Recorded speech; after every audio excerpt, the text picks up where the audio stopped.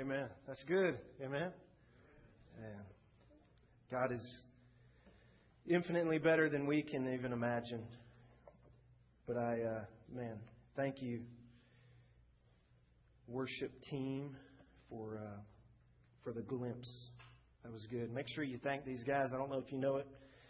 You've been watching their progression Sunday in and Sunday out, but they've been working hard, coming up here during the week, getting together during the week. You make sure you let them know you appreciate their desire to not only do a good job, but to lead you into worship. And I'm extremely thankful to them, but I just was sitting there this morning just thanking God when Preston and Robin left. Many of you, like me, were probably thinking, what in the world are we going to do? But in my heart, I knew, not in my flesh, but in my heart, I knew that He was going to take care of us. And He had something better for us. Not better in the sense of better skills or better ability, but He wasn't leaving us short. It wasn't a sacrifice to send a man and a woman of God out to help another church plant.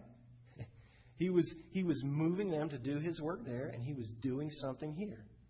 And that, this morning, thank you guys. It's a blessing to me, and it's honoring to God. We're in James 1. Grab your Bible, James chapter 1. If you don't have a Bible, there's some Bibles just under the seat there in front of you. But we are in the book of James, and we've said that the theme of James, if you want to give it one, we can put it in the form of a question. Is our faith a fraud? Is your faith a fraud? Is my faith a fraud? Is it fraudulent? Is our faith, you could say, genuine? Is it authentic? Is it legit? How do we know that it's the real deal?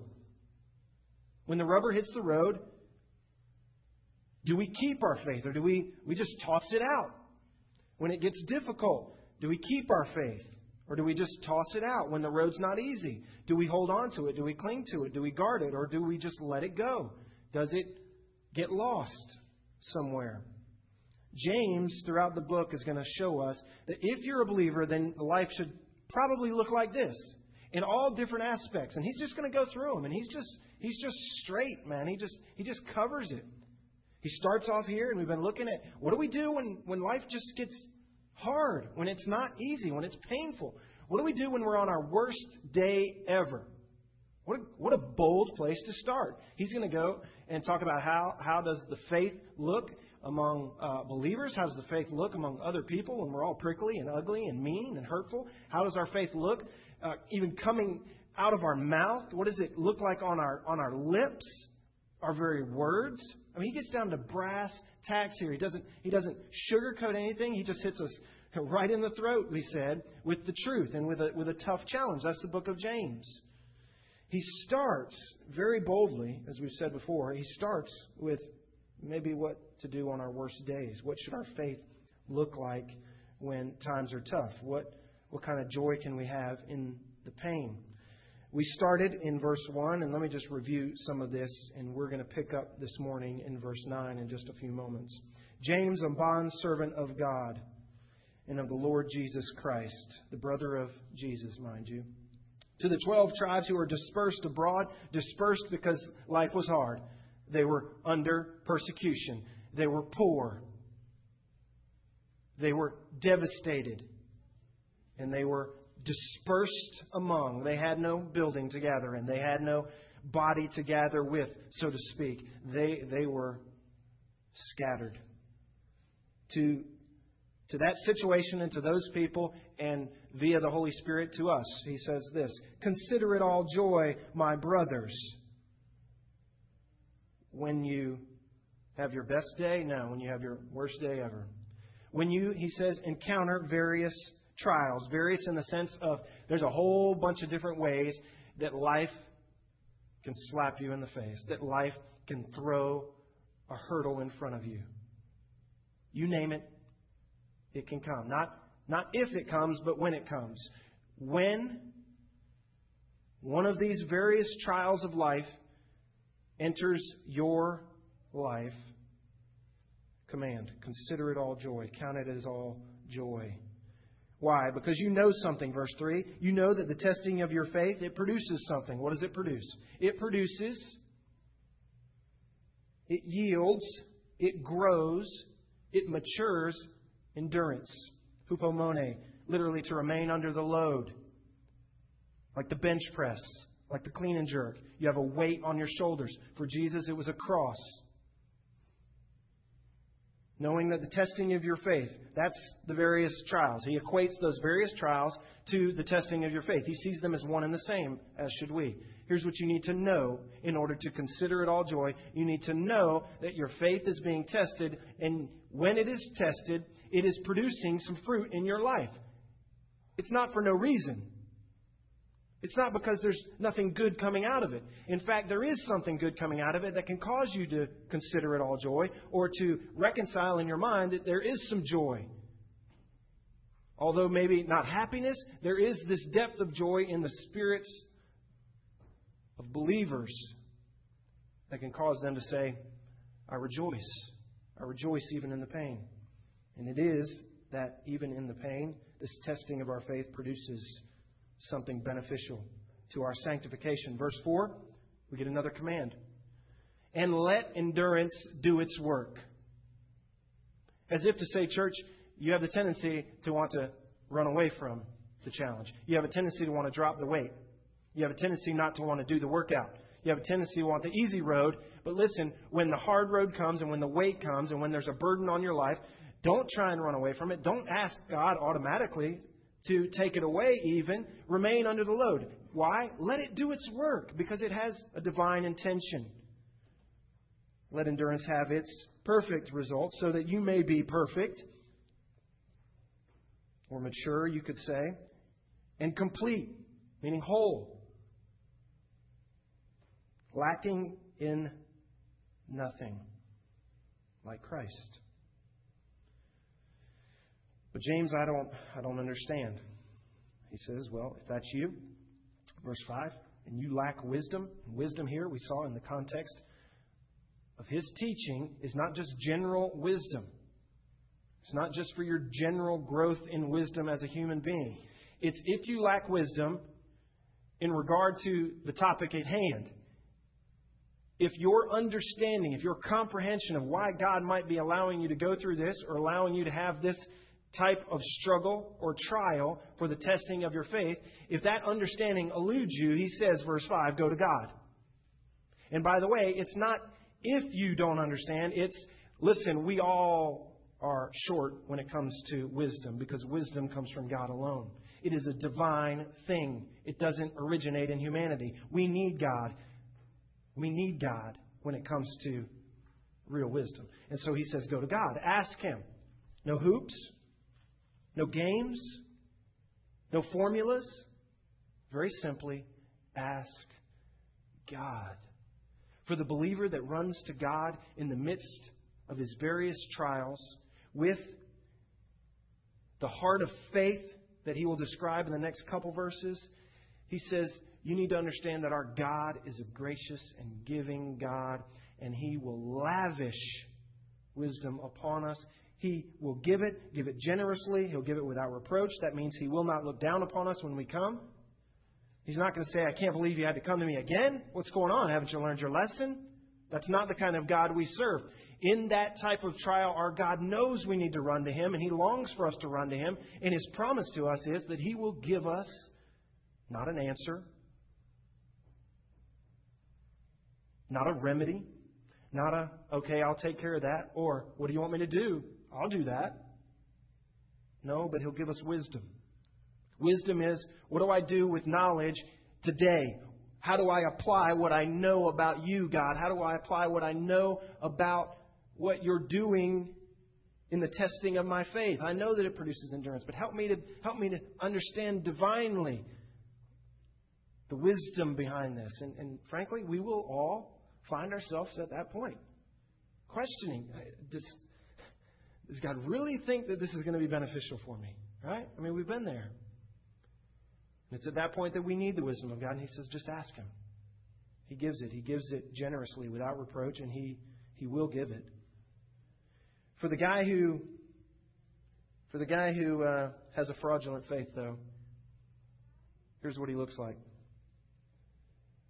He's a guy who doesn't ask in faith. He asks doubting, verse 6, 7, 8. For the one who doubts is like, look at this picture.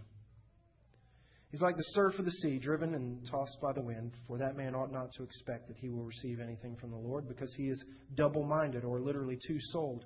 In fact, he is unstable in all his ways. It's the picture of you and I drowning in the sea of our trials, of our situations, of our hardships.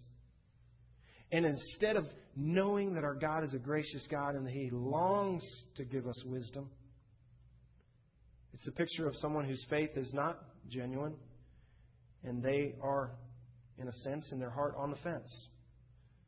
Is God real? Is He really there? Does He really have my best interest in mind? Could He really be working all things for good? Does He really even exist at all? The double-minded, the two-souled, cries out in the midst of trials, not because he's in love with his God, but cries out because he's in the midst of trials. And maybe that's the only time he cries out. He's the double-minded man. He needs God at certain times and he doesn't need God at other times. Most of the time, he's good on his own. When he's at rock bottom, however, the only place he has to look is up, and he cries out for whatever might just help him. Not confident, not sure that there is help, not sure that he can put his faith in his God. He is unstable in all his ways. That's not the believer that James would have us to imitate. He would have us be stable. He would have us have an anchor in our trials. He would have us to be buoyed to our God, our generous, our faithful, our kind, our all-knowing, our wise God, the God who is working out our salvation, our sanctification, and our glorification through whatever comes. He would have us to be stable, one-souled, on solid ground, trusting our God. Consider it all joy. You will encounter trials. You need to know something, that those trials are to test your faith. It's not an end in and of itself. The testing of your faith, it produces something. It produces endurance. That endurance, let it do its job. When you're not really sure how God is doing it, even though you know He's doing something, just ask Him. And God will grant you the wisdom. Not the answer, but He'll grant you a wisdom. We can't be the wishy-washy, vacillating guy. We need to be the believer that runs and trusts our God with all that we have. That's where we've been. Jesus, if you think about it, has been the perfect picture of this. In His humanity, in His flesh. He was a perfect picture of this, wasn't He? Flip over a couple pages to your left. You'll be in the book of Hebrews.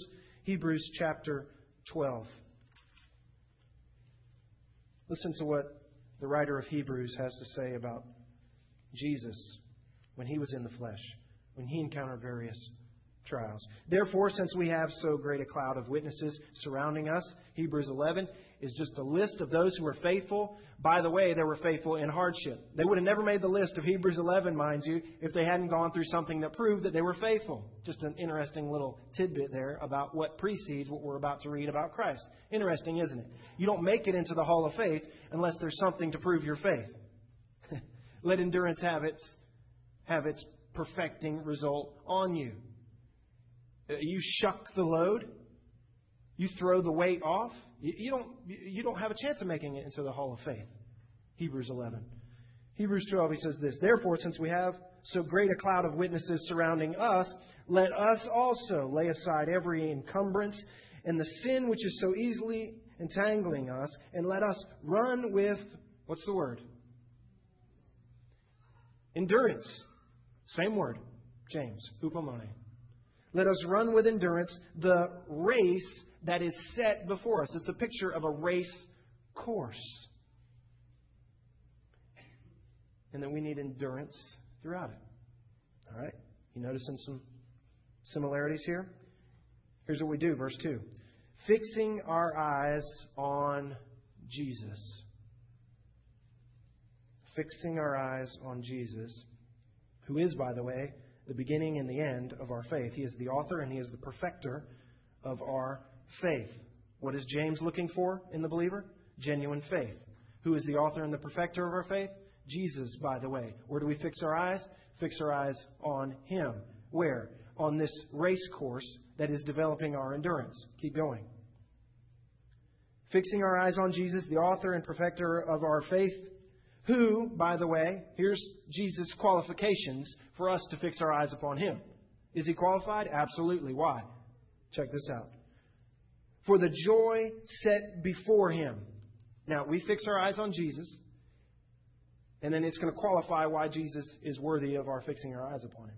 Because for the joy, important word, set before Him, He what? He endured, same word, hupomone. He didn't toss off. He remained under the load of the what? He endured the cross. For the joy set before Him, He endured the cross. Is the cross a bad day? It's a bad day. A few weeks back, we looked at exactly how bad it is. We looked at the crucifixion. Not just the crucifixion, we looked at the beatings up to the crucifixion. We looked at the pain. We looked at the agony. It was a bad day. Between the description and some of the images that we showed you, we had one person that had to get up and leave.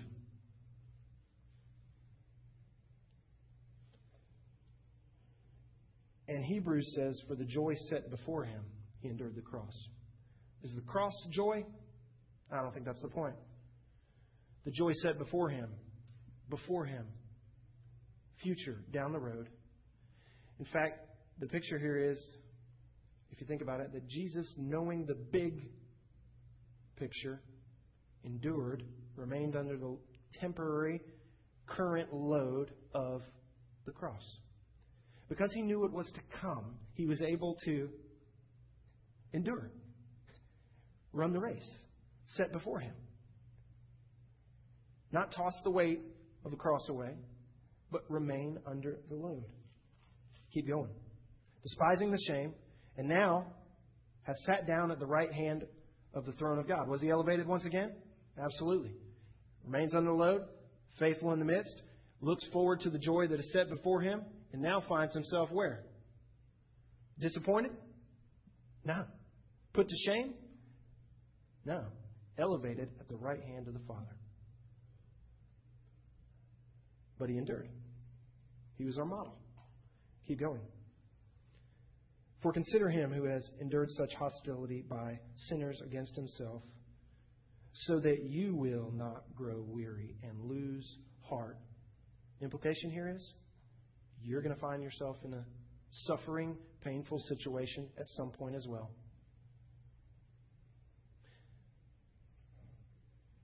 Do not grow weary. Do not lose heart. Interesting, the next section here. You have not yet resisted to the point of shedding blood, though, in your striving against sin, like Jesus did. Any of you shed blood in your resisting? In your faithfulness to this point? Probably not. Probably not. Had Paul? Paul bore in his body the marks of Jesus. And you have forgotten the exhortation which is addressed to you as sons. My son, do not regard lightly the discipline of the Lord, nor faint when you are reproved by Him. For those whom the Lord loves, He disciplines. And discipline here, it carries the idea not of you sin and God has to whoop you, but it's the idea of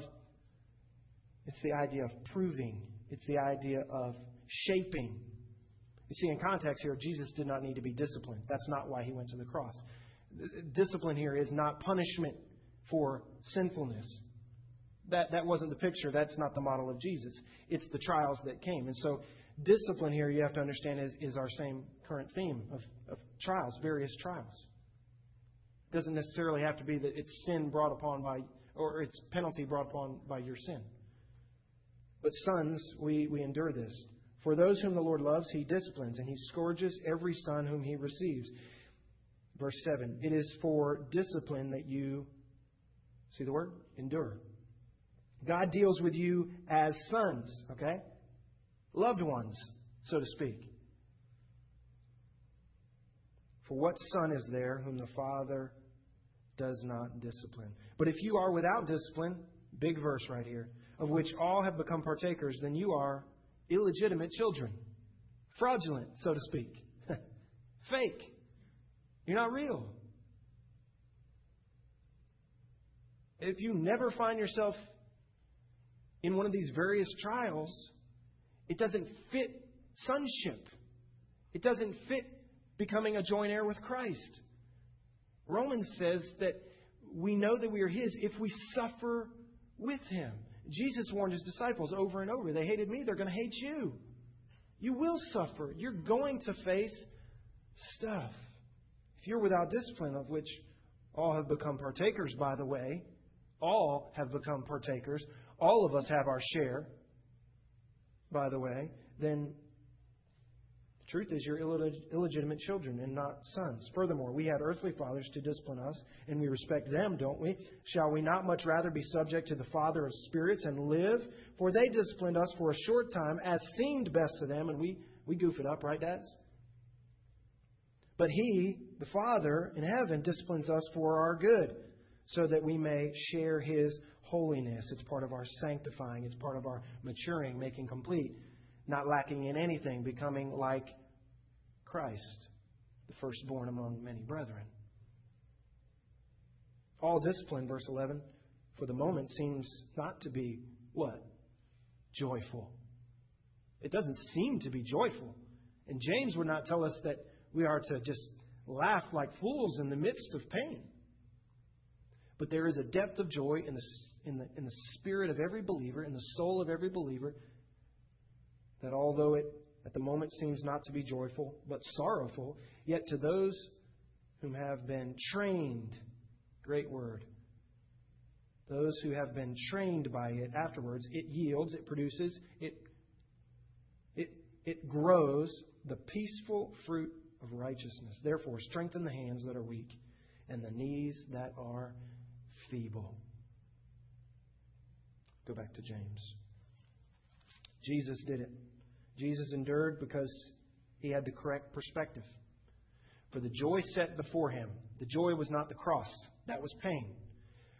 He saw through the cross to the joy that would come because of the cross. For the joy set before Him, He what?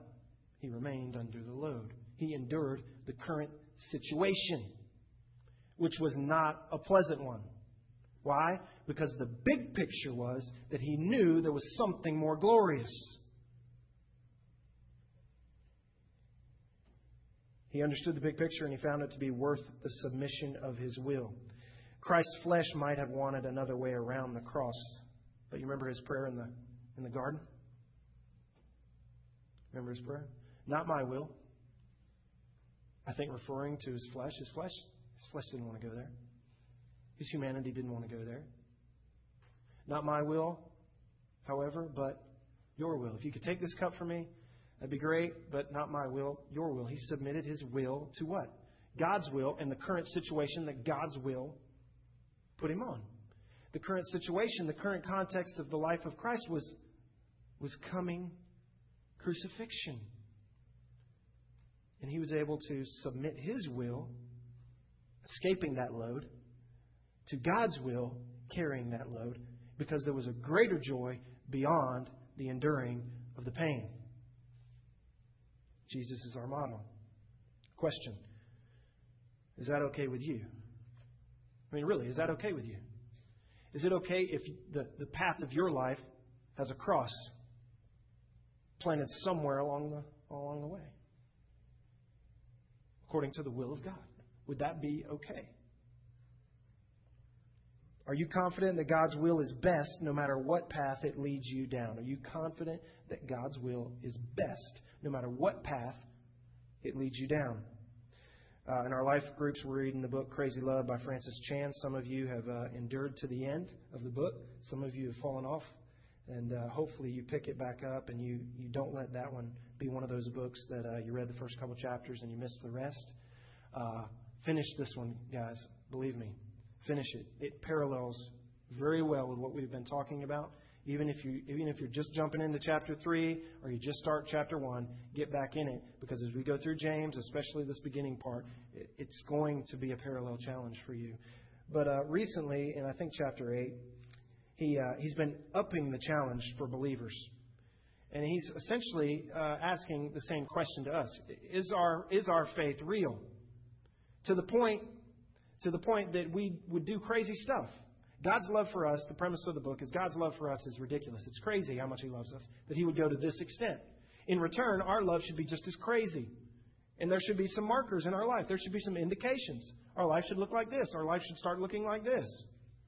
Because we are in crazy love with our God, who was in crazy love with us.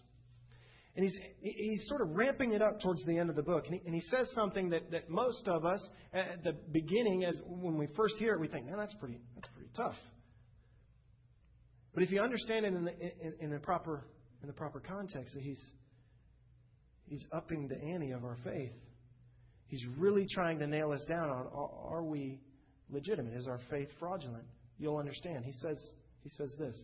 Why do we all, when we go on trips or mission trips or just road trips, etc., feel like we have to ask God for His protection? God, give us your traveling mercies. We send off so-and-so. Kimberly and Corbin flew to Indiana yesterday, and when Grady and I dropped them off at the airport, I felt just automatically in my heart that I needed to pray for them. God, keep them safe. Help them arrive where they go. They got to fly to Indianapolis, and then they got to drive an hour and a half.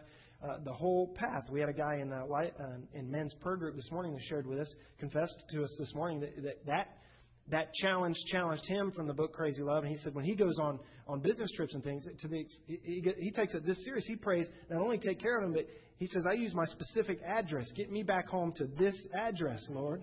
Right? And I thought, man, that's good. I like that. But now understand here the challenge, the question. Is it bad to pray for traveling graces and hedges of protection, etc.? No. And I had this in my mind yesterday when I dropped them off at the airport, and automatically I felt like I need to pray for my wife and my son. Lord, bring them back to me safely. And I said, well, should I pray that? Because what if God has a different path? What if the plane goes down? What if for every reason that's the path I find myself on in a few hours? That I get a call, listen, whatever the worst you can imagine is, it happens. And I'm asking myself, so Lord, should I even pray for that? And I'll tell you, I felt completely fine saying amen to that prayer. Lord, keep them safe. But the test to my heart, the test to my faith remains the same. What if? What if the path tomorrow changes? What if it shifts? What if it's not good news? Where does that leave me in my faith? Am I devastated? Do I let go? Do I flee from my faith? Do I drop the load? Do I run away? Or do I run to God? Do I rest in Him? What will my faith look like on that bad day?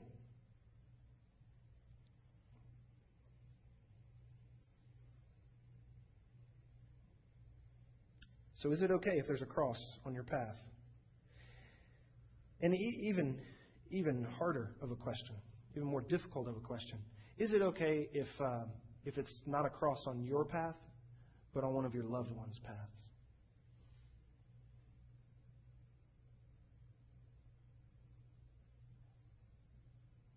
And Lord, surely I'll give you whatever I got.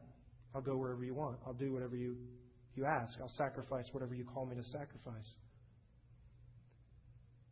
Ask of me anything you want. Place upon me any burden you desire. What if He says it's for your wife? What if He says it's for your son? Where does that leave me? Can I endure? Will I flee or will I remain? Jesus, what a great example of one who endures. In our series on communion, we saw this. One of the passages we saw in the Gospels is that Jesus, before He took the last Passover meal with His disciples, one of the passages says something odd. Remember we focused on it? It says that He actually looked forward to sharing this meal in particular, with His disciples. Like He longed, He was excited, He looked forward to sharing this meal, knowing all the while that this meal was symbolic of His sacrifice. That the bread and the wine, the broken and the spilled out on the table, was Him. To do this in remembrance of me was me going to the cross. He saw all that and knew all that, and yet it still says that he looked forward to sharing that meal with them. And you got to just ask, and maybe I'm taking some liberties here with that passage, But for the joy set before Him, the big picture, He endured. And he sat there and He shared that meal willingly with His disciples. And He saw the pain on the table. But He also saw something else. Jesus, of course, is the perfect example to us. He's a perfect example of what James is teaching here. A big picture perspective that overrides our will even in extreme situations, even when we face personal hardship. Paul used the same formula, didn't he? Paul used the same formula. Same formula for faith. Romans 12, 1 and 2. One of the first verses I ever memorized. Some of you could quote it right now. I beseech ye therefore, my brethren, by the mercies of God, to present your bodies as a living what? A living sacrifice, holy and acceptable unto the Lord, which is your reasonable service of worship. It comes in chapter 12. You get 11 chapters of doctrine, and then he turns to the believer and he says, now, brethren, I beseech ye, I beg you, to present your bodies as a living sacrifice. You've heard sermons on a living sacrifice. That's what James is calling us to be, a living sacrifice. That although we're living, we sacrifice. Although we live, we die. Although we're living, we chalk up whatever the path He gives us to His glory. But there's a phrase in Romans 12, 1 and 2 that I missed for a long time, and I don't want us to miss it because I think it's the same formula for faith that James uses. He says, I beseech ye therefore, brethren, by the mercies of God. It's the motive. How can I ask you to be a living sacrifice? It's by the mercies of God. The mercies of God, I think, is a summary of 11 chapters of Romans. Here's what God's done for you. Here's who you were. Here's what He did. Here's the confidence you have. Now, I beseech you therefore, brethren, by the mercies of God. It's like He just packages 11 chapters in that one phrase. It is the mercy of God that you were this person and He did this and now you get this. So you give Him, chapter 12, this. I'm begging you. That's the formula to faith. The formula to faith is understanding. It's understanding the big picture. It's knowing the mercies of God. It's knowing beyond the situation. It's knowing beyond the pain. It's Romans 12:1, knowing that I can be a living sacrifice because God is so good. And He's been so good, and He will continue to be so good. And everything that He's done has proven His faithfulness to me. And so whatever the living sacrifice part means, because of His mercy, I can endure. By the way, the big picture perspective is the wisdom of God in verse 5. James 1:5. But if any of you lacks wisdom, let him ask God. The wisdom that comes from God, that's that big perspective that sometimes we lack. It is for us, that wisdom is for us the anchor of the soul. It's the anchor of the soul in this crazy storm we call life. The picture He gives us, lost at sea, battered, tossed to and fro by all the winds, all the troubles, all the trials of this life. The anchor we have is the wisdom of God. It's this big picture understanding that Jesus had, that Paul had, that James understands, that though there is pain in the moment, there is joy in the morning. For the joy set before Him, He endured the cross. Because of the mercies of God, you can be a living sacrifice, however painful being a sacrifice is. It's that big picture that is the wisdom of God. And it's what many of us lack. If you have it, if you have that wisdom, you can hold on. Then you have that anchor. You're not tossed to and fro like the guy drowning in the sea of the trials of our life. If you don't have that anchor, then guess what? You're tossed to and fro. You are unstable in all your ways. You have no sure footing. You have no ground to stand upon. Your foundation is weak. Your footing is unsure, and you, therefore, become unstable. You have no anchor of the soul because you have no big picture perspective. You're lacking the wisdom of God.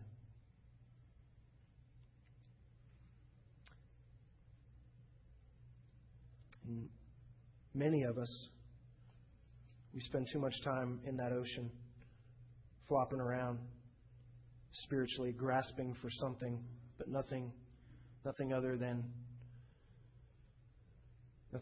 God and His wisdom is nailed down, so to speak. Incidentally, you have the wisdom of God in your hand, don't you?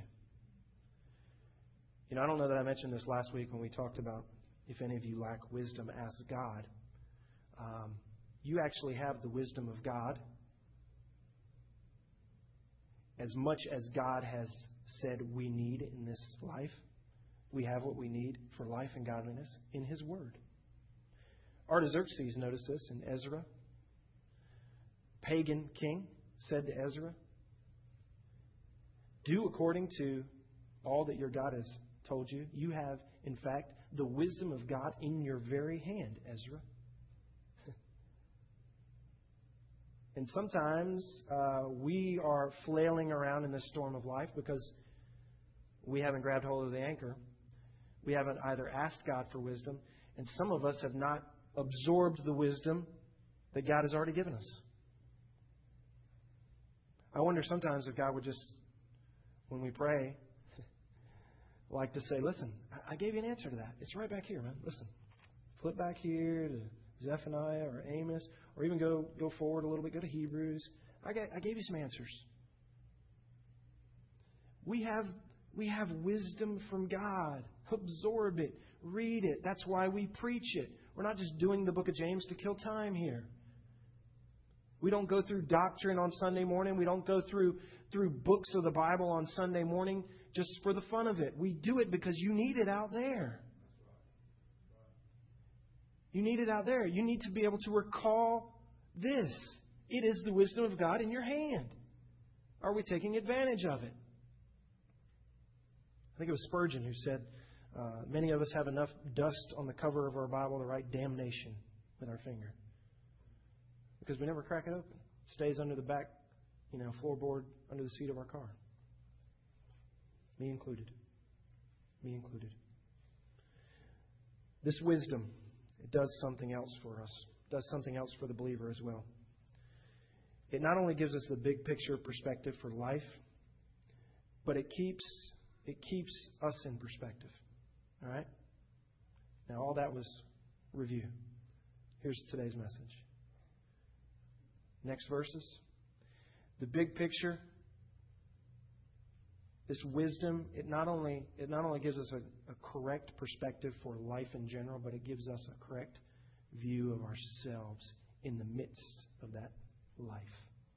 Watch this.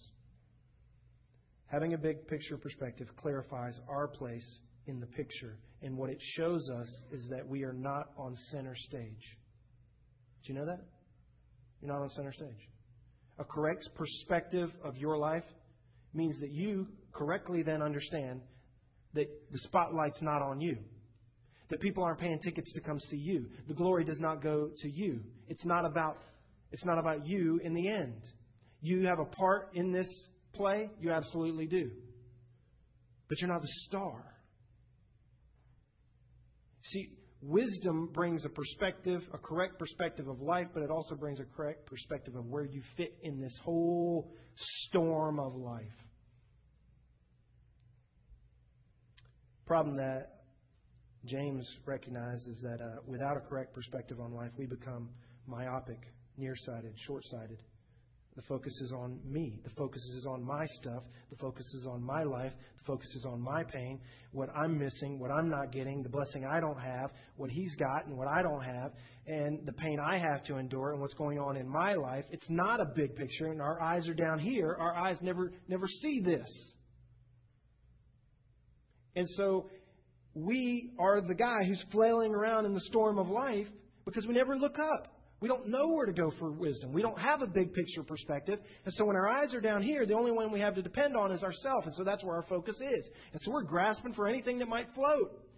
We're paddling as hard as we can. And we're still going down. And we look foolish and we look ridiculous when there's something strong and sure to grasp onto.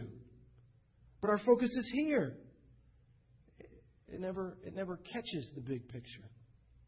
James addresses this tendency in the next few verses. All right? You understand where we are. Now watch this. Watch this. Verse 9 through 12. But the brother of humble circumstances. Humble circumstances here in the context mean you're having the bad day. Okay? That's your humble circumstances. Those who were dispersed in verse 1, 12 tribes dispersed abroad, they, believe me, were of humble circumstance. This wasn't the highlight of Israel's history. Okay? They were poor. They were desperate. But the brother of humble circumstances is to glory, or glory in this context means to take joy in, to find happiness in, to boast in, to glory in. Okay? He is to glory in his what? High position. And that doesn't make sense in the moment, does it? The brother of humble circumstances, glory in your high position. I'm not in a high position. You just said it yourself. I'm in a low circumstance. I'm poor. I'm desperate. I'm dying down here. Life is beating me up down here. That's me. What do you mean glory in my high position? For the joy set before him, he endured the cross. It's an understanding. It's a wisdom, isn't it? It's a not now, but will be. It's a big picture perspective that he's commanding here to the guy who finds himself in the midst of the hard day. Brother, you find yourself in humble circumstances? Glory in this, your high position. Now we know that the high position is, it's not necessarily now. It's not necessarily now. Is it one day? Absolutely. That's where we glory. That is to be our perspective. That's where we fit in the play. Lowly now, elevated one day. Cross now, the right hand of the Father, seated in glory. We're joint heirs.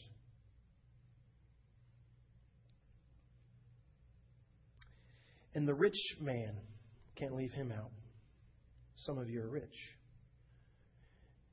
Rich meaning you're not of humble circumstance.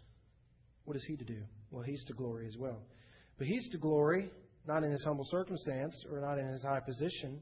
He's to glory in his humiliation. Why? Because, and he paints a picture here. It's reminiscent of Isaiah 40. He is to glory in his high position of humble circumstance. The rich man now is to glory in his humiliation. And here's the picture. Because like flowering grass, that's grass that has a flower, he will pass away. Why would he pass away? Because one day the sun rises and a scorching wind, literally it's the scorching wind. In the Middle East, there's a wind that it's kind of like I would imagine you could explain it like a Texas heat wave. Okay, it's like when we moved to Texas, it was 115 degrees. You'd open your door and it felt like you were just sticking your head in an oven at 400 degrees. That's how it felt. In the Middle East, there's this wind. I think it's called a Sirocco wind. And it blows over the land. You get the scorching sun, and then this oven heat blows across the land, and it just kills every flower in the way. Every vegetation in its path, it just burns up. So the readers would know exactly. For the sun rises with the scorching wind and withers the grass, and its flower falls off. By the way, that flower, if you want to draw a circle around it, you could equate it to the rich man. He's got his reward. He's got his extravagance here in this life. The problem is, one day the sun's going to come out. The wind is going to sweep across the land. And that flower will go away. It's a picture of death here that he's painting. It's a picture of judgment. It's the great equalizer between the man of humble circumstance and the rich man. It's called death. When all that is of this life just gets burned up. Watch what he says. Because like the flowering grass, he will pass away. For the sun rises with a scorching wind and withers the grass, and its flowers fall off, and the beauty of its appearance is destroyed. So, too, the rich man, in the midst of his pursuits, his flowers, those achievements in this life, they're fine, but they will fade away. They will fade away. It's perspective here. What are these verses about? It's perspective. Find yourself in humble circumstances? Don't worry. You will be elevated one day. You find yourself in blessed circumstances? Guess what? Glory in your humiliation. Humiliation, coming from the word humbling.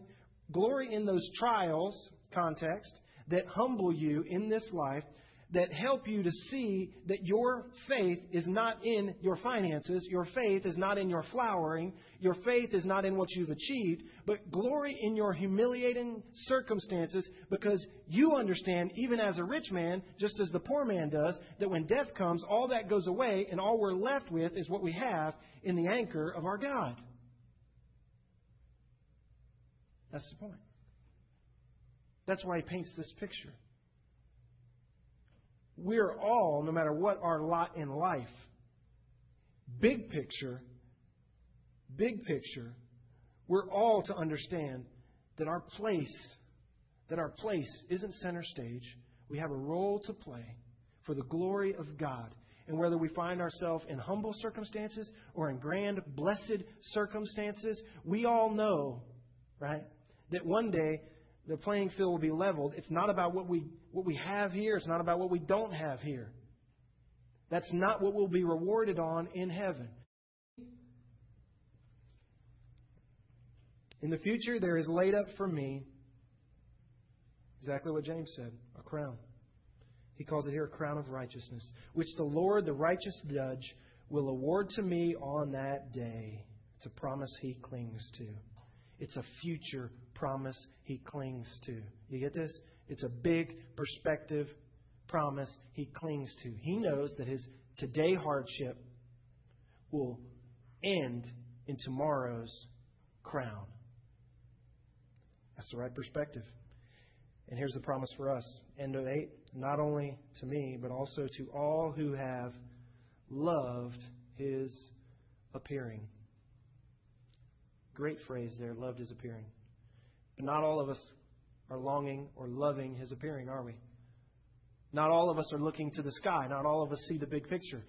Too many of us are focused down here. It's me, my life. I'm beating through this life. I'm trying the best I can. I'm grabbing onto what I can to stay afloat.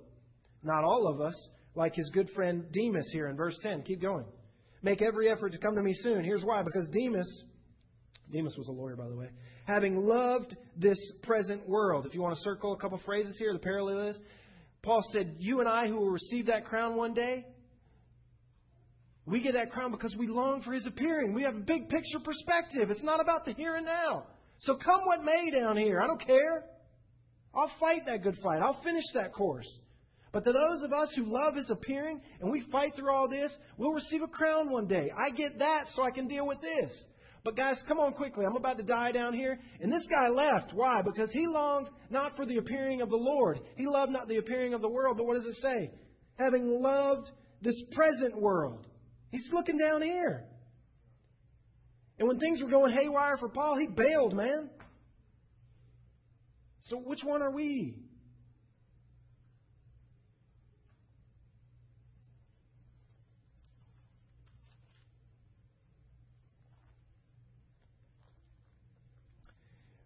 James 1:12 ends, and it says that crown that will be given, it will be given to those who what? What does it say at the very end? Last phrase. To those who love him. I'm so glad that James put that in there. It's almost as if, in my mind, that James said, you know what? This guy that I'm describing in these first 12 verses here, who can endure hardship, whose faith is not fraudulent, if I had to label him, it's very simply this. He's the guy who loves the Lord. To him who loves the Lord. You have the promise of that cross, even though right here there may be pain.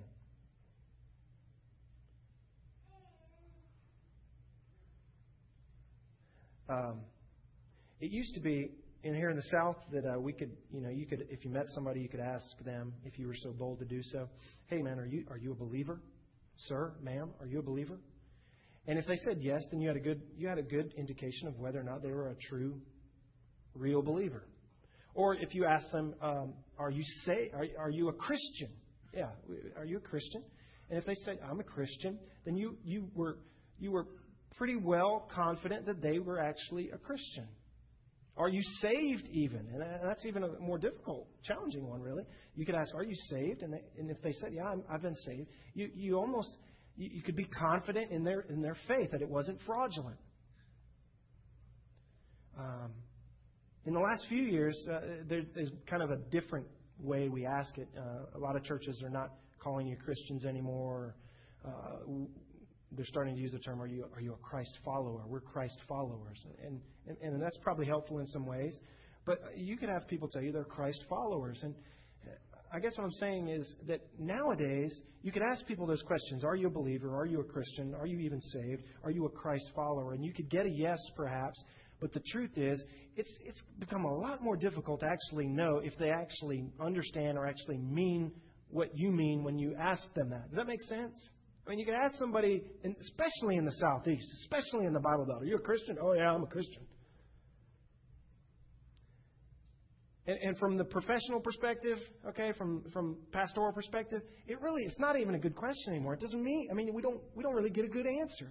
You know what? I've just recently, I think the only question that is left to ask that actually gets to it and reveals truth, perhaps, of whether or not faith is real or fraudulent, it's where James left off. It's where I think Paul left off at the end of his life in 2 Timothy it's this idea of love. So now the question, and it's a little harder to ask, frankly, even as a pastor. I'll admit, it's a little harder to ask. You got to be a little more bold to ask because it says something about you even. But the question now is, hey, do you love Jesus? Now that's a tough, direct, specific. Yeah, I'm a Christian. Yeah, I'm a believer. Yeah, I've been saved. Hey, man, are you in love with Jesus? For me, it's come down to really that's the only telling thing. For James, I think in the end there he kind of revealed that that's really the only telling deal of whether or not our faith is legitimate, whether or not our faith is going to remain, or whether it's going to flee. It comes down to, do you love Jesus? Do you love Him? Are you in this love relationship with Him? More than your Christianity, more than your churchianity, more than anything else. Can you say in your heart, I'm in love with Christ. I'm in love with Jesus. The guy who can say that tends to be the guy who can endure. My prayer is that becomes true about more and more of us here at Cornerstone. Let's pray. Father God, I thank you for your word. I don't know where else to start this prayer but to thank you for your word. And I think of the words of Moses before his death to his people. And he said to Israel that your word is not an idle word. It is our very life.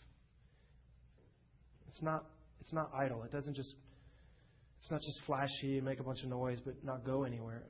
Oh, thank you for your word. Thank you for James that tells us what to do and how to deal. The right perspective to have about this life and about our part in it and about our place in it, about our lot in this life. Thank you, Lord, that you give us wisdom. You give us perspective. Help us to dive into it. Help us to know it better. Help us to hide it in our hearts so that when we're out there on Monday and Tuesday and life is slapping us around, that we'll have the anchor of wisdom through your word and through the Spirit that resides in us, that we will not be tossed to and fro, but that we'll be able to endure the storm. Lord God, the storm isn't going to go away. This life, it's on a downhill slope. Humanity is not getting any better, Lord. Come back soon. Come back soon. Lord, I want to see my kids grow up. I want to see them get married. I want to see them fall in love. And Lord, I want to see them have children. I want to grow old with my wife. I want to retire. I want to go to the beach again. But nothing, none of that compares to you, Lord. Come back today. Come back today. You're the best thing for us. Give us a big picture perspective.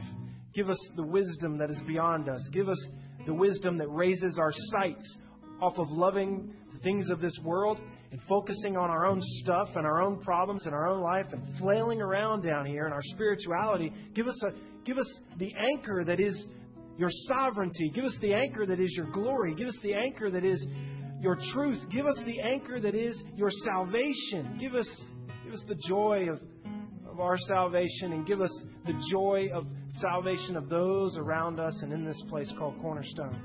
Bring many to Jesus. Bring many to the cross. Bring many to repentance. Lord, I know that you're only waiting because you're patient and you're not willing that any would perish, but that all might come to salvation. Lord, thank you for being patient. My prayer is that you'd come back today. Thank you for being patient. Thank you for waiting on the salvation of my sons. Thank you for waiting on the salvation of my loved ones, of some of my friends. Lord, cause me to pray harder for them. Cause me to speak more boldly for them. God, give us a big perspective. In the light of your glory and grace, all this stuff down here grows oddly and strangely dim. Lord, when we see you and when we see your glory, when we see your sovereignty, when we see your plan, Lord, all this stuff down here, it becomes more and more inconsequential. We can deal with it. We can cope. We can go through the cross to get the crown. We can go through the pain knowing that there is joy set before us, just like Jesus, who is the beginning and the end, the author and the perfecter of our faith. Lord, help us to be able to say like Paul, that we have fought the good fight in our days. We have run the course, whatever obstacles are on it. We have finished the race. And we have kept our faith. Our faith will not prove to be fraudulent in this place. Grow believers in this place. Produce endurance in them so that your glory may be obvious through their life. Come what may it be pain or may it be blessing, your glory would be obvious. Grow us up, God. Make us strong. Grow us up. Make us mature. Make us whole. Make us complete. Lacking in nothing, just like your Son, the first fruit of many brethren, the one we're growing up to be just like. To be just like. The guys are going to sing. Why don't you just stay seated? You keep praying. You keep begging God, beseeching God for faith, for endurance, for strength. Ask the Holy Spirit to not quiet when you walk out of this place and you start your Monday. Ask the Holy Spirit to be loud Monday. Ask the Holy Spirit to be loud on Tuesday and on Wednesday. And if it's a good day or if it's a bad day, ask the Holy Spirit to be obvious. Ask God to be real when you're at the office. Ask God to be real when you're driving in your car. Ask Him to be real when you're talking to your spouse. Ask Him to be real when you're hugging your children. Ask Him to be real all week long. Don't leave your God in this place. Don't leave your Jesus in this place. Long for Him. Love His appearing. Don't focus on this world. As we sing, you pray and you ask God, and then we're going to dismiss. And we're not going to leave our God here. We're going to go with Him. We're going to take Him with us. He is in us and we are in Him. Our faith will be real. It will not be fraudulent. No matter what the week brings, we sing.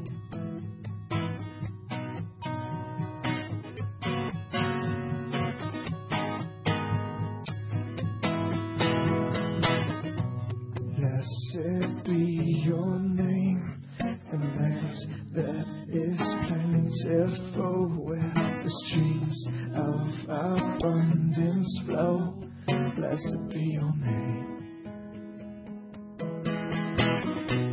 Blessed be your name. When I'm found in the desert place, though I walk through the wilderness, blessed be your name. Every blessing you pour out, I'll turn back to praise. When the darkness closes in, Lord, still I will say, oh, blessed be the name of the Lord. Blessed be the name. Blessed be the name of the Lord. Yeah, blessed be your glorious name. Blessed be your name. When the sun's shining down on me, when the world's all as it should be, blessed be your name. Lord, blessed be your name. A snow marked with suffering, oh, there's pain in the offering. Blessed be your name. Every blessing you pour out, I'll turn back to praise. When the darkness closes in, Lord, still I will say, oh, blessed be the name of the Lord. Blessed be your name, Jesus. Blessed be the name of the Lord. Blessed be your glorious name. You give and take away. You give and take away. And my heart will choose to say, Lord, blessed be your name. You give and take away. You give and take away. And my heart will choose to say, Lord, blessed be your name. Oh, blessed be the name of the Lord. Yeah, blessed be your name. Oh, blessed be the name of the Lord. Yeah, blessed be your glorious name. So blessed be the name of the Lord. Blessed be your name. Blessed be the name of the Lord. Blessed be your glorious name.